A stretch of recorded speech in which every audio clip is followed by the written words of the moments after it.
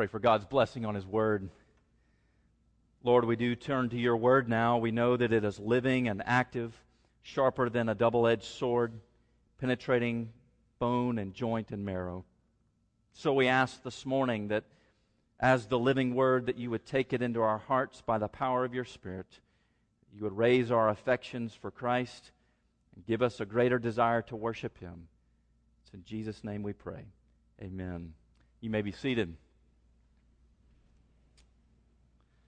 Our scripture passage this morning is Mark chapter 12, verses 13 through 17.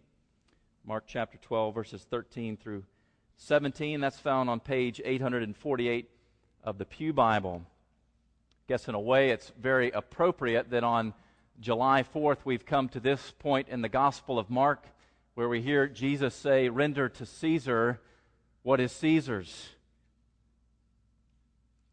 Jesus has been experiencing opposition in a more heated fashion at this point as He has entered into Jerusalem.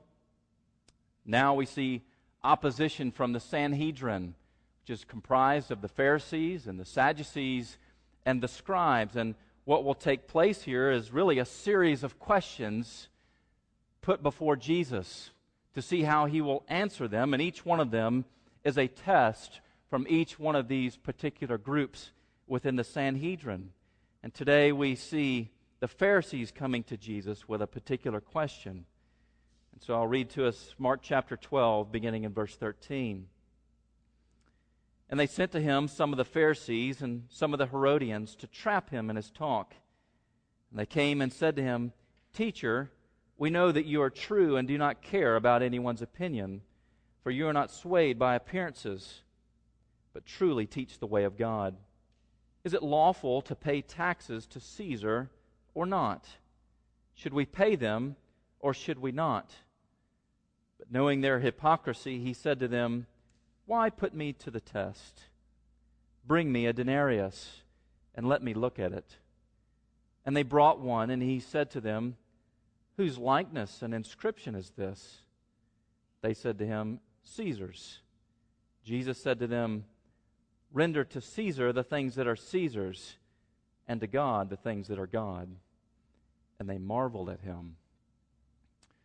I don't know if you've known people that you respect highly, someone who is maybe highly intelligent as well, and sometimes you just want to follow them around and see how they will answer questions that are put to them.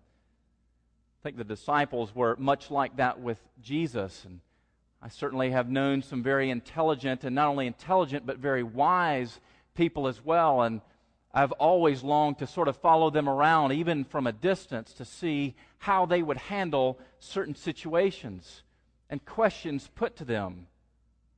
And that's the thing that takes place here with Jesus. Here the question is put before Him. Is it lawful to pay taxes to Caesar or not? They come to trap Jesus. That's their only motive. And they want to put before Jesus a dilemma, a question that would force Him to decide one way or the other. It's a yes or no question that's put before Jesus. And what they're really trying to play on is Jesus' own character that He's demonstrated to the masses throughout His ministry. They butter Him up with what they say in verse 14. "Teacher, we know that You are true and do not care about anyone's opinion, for You're not swayed by appearances, but truly teach the way of God." You're not swayed by appearances, or literally, you don't look upon and see the faces. In other words, you don't distinguish between various people and say one thing to one crowd and another thing to another crowd, but rather you truly teach the way of God. So they're playing on Jesus' integrity and character and wanting Him to be faithful so that now they can catch Him in this trap. And they've put Him in a position where He's called upon to say either yes or no. Yes, you should pay taxes, in which case the populous people would rise up against Him. Or, no, you shouldn't, in which case He would lose favor with Rome and possibly be killed. And so it was a trap.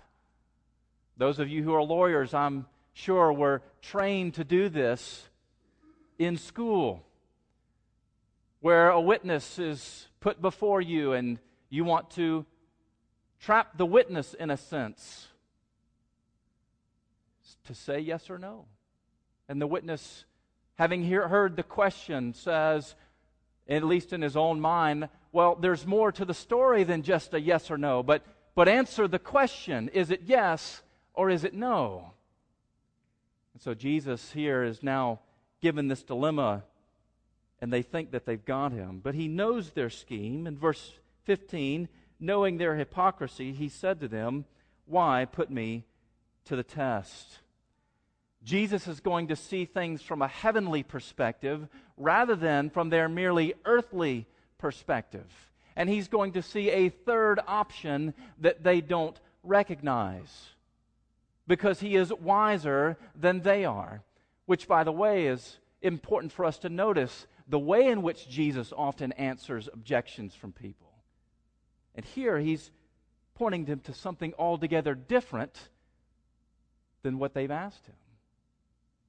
And sometimes we need to see the same thing that people put before us, an option, yes or no, and it's neither, but actually something altogether different. And I imagine when Jesus said this, the disciples were on the edge of their seat wondering, how is Jesus going to respond? What is Jesus going to do? After all, this in many ways was one of the central issues for an Israelite living in first century Palestine under the Roman authorities. They did not like Rome. Rome was an occupying force, and the answer to this particular question in many ways would reveal much about Jesus' kingdom and the kingdom that they could expect from him. I would imagine that Mark's readers, the first time they read Mark's gospel, because you remember how Mark wrote to the Christians in Rome, when they came across this particular passage, most likely would have perked up their ears. What should we do? Given the fact that we're living right under the nose of Caesar himself, we're in many ways right under his thumb. How should we live before the authorities as well?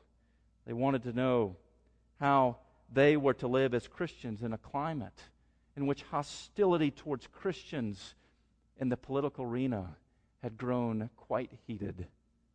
And I think the same is true for us. Sometimes we wonder, how should we live before the authorities as well as Christians? Jesus gives two answers. The first is this: honor the government as God's chosen servant. Honor the government as God's chosen servant. Jesus says here, "Bring me a denarius and let me look at it." And they took one, and he said to them, "Whose likeness and inscription is this?" They said to him, "Caesar's." Jesus said to them, "Render to Caesar's the things that are Caesar's."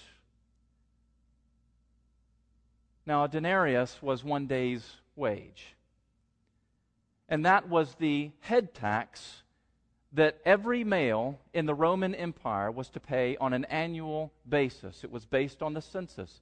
You remember how Jesus' parents went to Bethlehem to be counted in the census. It was for this particular tax. So each year, every male living under the authority of Rome was to pay one day's wage. Not a bad deal when you compare it to the United States of America and our income tax. How would you like it if on January 1st you had completed your tax liability to the United States government? Not a bad deal.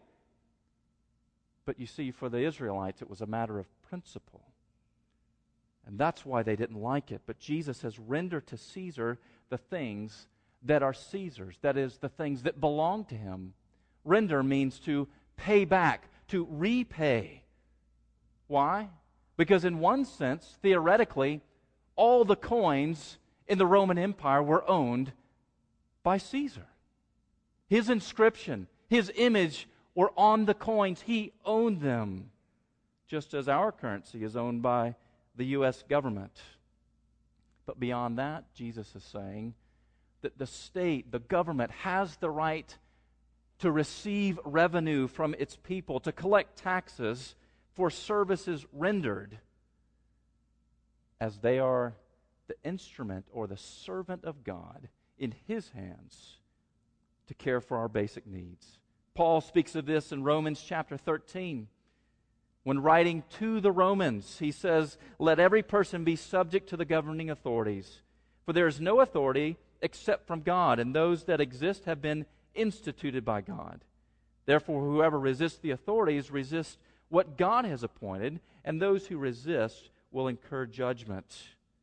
He goes on to say, "For because of this you also pay taxes, for the authorities are ministers of God, attending to this very thing. Pay to all what is owed to them, taxes to whom you owe taxes, revenue to whom you owe, respect to whom it is owed, honor to whom it is owed." We're to render to Caesar that which belongs to Caesar. See, God's people benefited from Rome's power, didn't they? They drank water that flowed from Rome's aqueducts. They walked on Roman roads. They had peace in their land because Roman soldiers were posted right in front of them. But not only so. You see, the security, the privileges, the infrastructure of the Roman Empire are actually what made it possible for the gospel of the Lord Jesus Christ to begin to spread throughout the world. Paul was a Roman citizen. It made it easy for him to move about the empire unhindered. Paul walked on Roman roads that had been created from the coffers of Caesar, taking the gospel message with him. Do you see how the state is the servant of the great king? It was true in the days of those here that Jesus is speaking to, and it's true of us. We're those who are blessed by the United States government and our local governments and state governments. We receive services all the time. Today, as we drive home from church, we will be driving on government roads. We are blessed by many services that the government provides, and so I'm sorry, you're still going to have to write your check to Uncle Sam each and every year as you pay your income tax. The government is the servant of God, but it's not an absolute power. It's not a power that oversees and supersedes God. Jesus himself said to Pilate when he was before him, Pilate is questioning Jesus, "Do you not know what authority I have to release you or to crucify you?" Jesus' response was, "You would have no authority over me at all unless it had been given you from above." There are limits on government's power. And here Jesus is recognizing that when he says to render to Caesar what is Caesar's. Not render to Caesar everything, but that which belongs to Caesar, that which he has a right to lay claim on. He's limiting the claim that government has upon its people. Government's not all powerful. It's meant to serve at the will of God. And we're to submit to government as the instrument in God's hand to bring justice, to exercise mercy, to allow peace to reign in the land. And we're to serve the government up to the point at which the government calls upon us to do something in contradiction to the Word of God. The year was 155 AD. A group of Christians in Smyrna were arrested. They were brought before the authorities and told that they must worship the gods, otherwise they would be tortured to death. One man in particular, Germanicus, was brought forward. He was an elderly man, and he was told, "Consider your age. You do not want to be tortured in the methods that we have to torture you. Consider your age. Repudiate Christ. Serve the gods." To which he said, "Bring on the beasts. I no longer want to live in a world where this kind of injustice reigns." Later, they were to bring Polycarp, the bishop of Smyrna, before the authorities and say the same thing: "Repudiate Christ, serve the gods." To which he replied, "For 86 years I have served him, and he has done me no evil. How could I curse my king who saved me?" Here, government is overstepping its bounds and now asking its citizens to do things in contradiction to the Word of God. It would be like in our day, a physician being instructed that you must perform abortions upon a young lady if she requests. Or if the state denied Christians the right to assemble to worship Christ. To those things we must peacefully reject. But while there is corruption in government, no doubt, and certainly we see that in our own government all the time, it's really a rare occasion that citizens are asked to do things that are contrary to the Word of God. I think that was true of the Jews as well. At least in this particular day, the Jews were given much freedom to exercise their religion and the worship of God aside from the Roman involvement. And so here they're simply angry at Rome, and they despised Rome. But just like them, you and I today are really given much freedom and many privileges. I think sometimes the tendency is simply to think if the government doesn't do what I like or does what I don't like, that somehow it's invalid because it doesn't follow our particular ideologies or political persuasions. Sometimes, even as Americans, we have the view that certain types of government are actually unbiblical. They are invalid. Think back to the Cold War era and the Soviet Union and communism. Or even our history as a nation where we rejected the right of one man to rule, the divine right of a king to rule over its people. But do you know that there's not one form of government that's condemned in Scripture except that form of government that does things in contradiction to the Word of God? Or a government that exalts itself above God and says, we're not a servant to you. But our history is one in which we've said, a king shall not stand. Friends, it's not the type of government that matters. It's the type of governor. Because one day there will be one king who rules over all, the Lord Jesus. So it's not the form of government that is most crucial, but rather the kinds of people that serve in that government, the kinds of character and integrity that they have.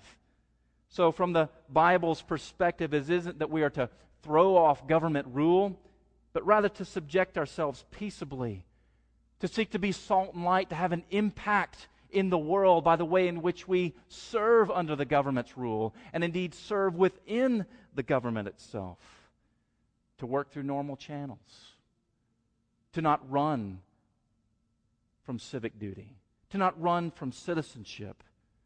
Because I think what Jesus is saying here is that good citizenship looks like good discipleship, following after Him. I know it's frustrating. Some of us, we look at the news and we're frustrated with our government. We wonder how our money is being spent. We don't agree with many things. There's corruption at the highest levels at times. But friends, there's no other option but to render to Caesar what is Caesar's and seek to invest ourselves as citizens not only of this country but as citizens of heaven, that we might have an impact in our own government. But actually, that's not Jesus' main message. The main message he has here is something else. Because you see, here are people who are preoccupied with throwing off Rome's rule, who are preoccupied with political freedom. And so what he does is redirect their focus by saying here, now render to God the things that are God. The question is, what does he mean by that? It means this. This is the second point.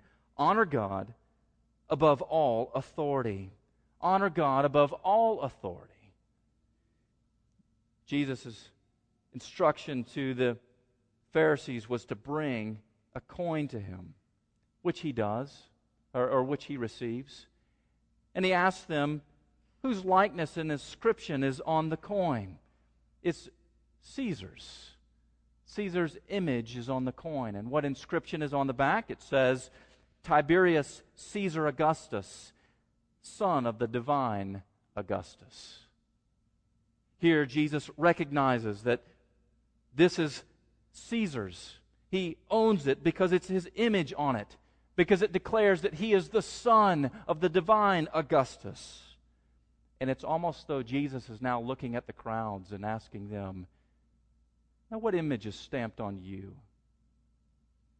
What inscription is written upon you? Is it not the image of God Almighty? Is it not the inscription, child of God? By God's grace, you belong to the King. You don't belong to Caesar. You belong to the Lord Jesus. You are made by Him. You are adopted by Him through the grace of Christ. And therefore, He's saying our primary focus is to give to God what is God's. And what does God own? He owns everything of our lives. And so what we're called to do is to give to Him our whole selves, to withhold nothing from Him. Jesus says that those whose primary focus is upon political freedom or political transformation have really turned life upside down. And they're living under government rule is really a distant second to the primary focus of life, which is devotion to God. Because you see, Jesus knows that when we make our concern for government the priority of our lives, when that's the central driving focus of our lives, then we actually lose sight of the kingdom of God and focus on the kingdom of man. And in doing that, we end up cutting corners and becoming like the kingdom of man. How many good men and women have started out in government service, who have made great claims, and yet their life is now consumed by politics, not the devotion of God, and their life becomes a tragedy. Jesus wants us to devote ourselves to Him because He knows that when we make earthly powers our concern, then we'll actually be frustrated by trying to get government right in a world where government will never be right this side of glory. And in doing that, we miss out on so many of the blessings of the kingdom of God and devoting our lives to Him. Because you see, no one ever received the blessings of the kingdom of God by devoting their life primarily to politics. No politician, no political ideology has ever died for you or will ever love you and care for you the way Jesus, as King of all creation, will care for you. I think the thought of changing our government in many ways is overwhelming. Christians can't change an empire. Or can they? Yes. But not by power, but by love and grace and mercy. That's how the Christians brought down the entire Roman Empire. It's not by overthrowing it. It's because the gospel of grace went forward in their lives. There was such a powerful transformation of culture because Christians were living in devotion to God. And when they lived in devotion to God, it had a powerful effect on the kingdom. So that the kingdom of God began to grow and the kingdom of Rome began to crumble and diminish. Sometimes I think that there's an increasing difficulty in trying to serve God in our country. Maybe you feel that as well. And we wonder, how can we do that in our particular context? How could we possibly serve under a regime that may be oppressive towards Christians? My friends, your Savior did that, didn't He? Who better devoted His life to God than Christ under the oppression not only of Rome, but the oppression of the Sanhedrin, the oppression of the Pharisees and the Sadducees and the scribes, even indeed the oppression of His own family. Jesus knows what it's like to live under oppressive rule. And He knows what it's like to devote your whole life to God under our oppressive rule. The question is, how do we make devotion to Christ our driving goal? Well, it's sort of ironic, but we do what the Pharisees did. may sound strange, but we do what the Pharisees did. Look at the very last sentence here. After Jesus gave his masterful reply, we're told they marveled at him. How could they not marvel at the wisdom of Jesus to so powerfully and eloquently get out of this dilemma and this trap that they have put him in? Just like people marveled at Solomon when two women came before him and said, "That baby is mine." "No, it's mine." And in great wisdom, the wisdom of Christ, I would add, Solomon came up with a solution to the dilemma. And here the very enemies of God are marveling at Jesus. And it's that same kind of disposition that the people of God are to have, is that we marvel at Christ. We look at the government and we say, there is no one here who can rule rightly. There is no man, no woman who can take office and lead us as a country in the ways in which would please God. But there is one. There's a great king over all the earth, Christ himself. And one day, the wisdom that Jesus displays here will be the same wisdom by which he reigns over the entire universe. Not just the United States, not just North America, not even just the globe, but all of the universe.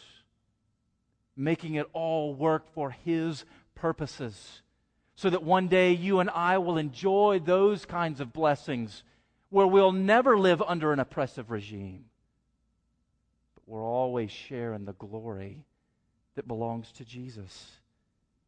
One day his grace and his wisdom will rule forever. A woman by the name of Neem Chong wrote a book called Life and Death in Shanghai. Her husband was an executive for Shell Oil, one of the few oil companies that stayed in China after the revolution. And 7 years after they made the choice to stay, her husband died, and she was hired on by Shell as a consultant because she knew the country and the culture well. Not long after that, she was arrested by Mao Zedong. So this once important woman, this executive in Shell Oil, was now reduced to being imprisoned in a cold, dank, dark cell in China with no hopes for freedom. She said one day she looked up high at the opening in the cell where the bars were, and she saw a little spider. The spider began to spin its web and move back and forth and create this beautiful tapestry of a web. She looked at that spider and she said, if there could be a spider like that, there must be an infinite God, a personal God, who could make a creature do that without any set of instructions. She said when she realized what kind of God that is, and she said all the power and tyranny of the communist regime just melted away. And it didn't even matter, because now she could live her life in devotion to God. Friends, we don't live in communist China. We don't live in Nazi Germany. We don't live under Stalin's heavy hand in Russia. We live in the United States of America with great freedoms. And we are very thankful for our country. We have more freedoms to devote ourselves to the Lord than anywhere else in the country or anywhere else in the world. Let us be about his business and make devotion to him the primary thing of our lives for Christ's sake. Let's pray. Great Heavenly Father, we turn to you, and we want very much for our lives not to be distracted by all the various messages that we hear from the culture, from all the different political groups that we do not agree with, from all the frustrations that we feel that the world is not as it should be. And so we pray that our main focus, as we seek to be citizens of this country, that our main focus is devotion to Christ and being citizens of that celestial city. For Christ's glory and even for the good of our own country, we pray. For Jesus' sake, amen.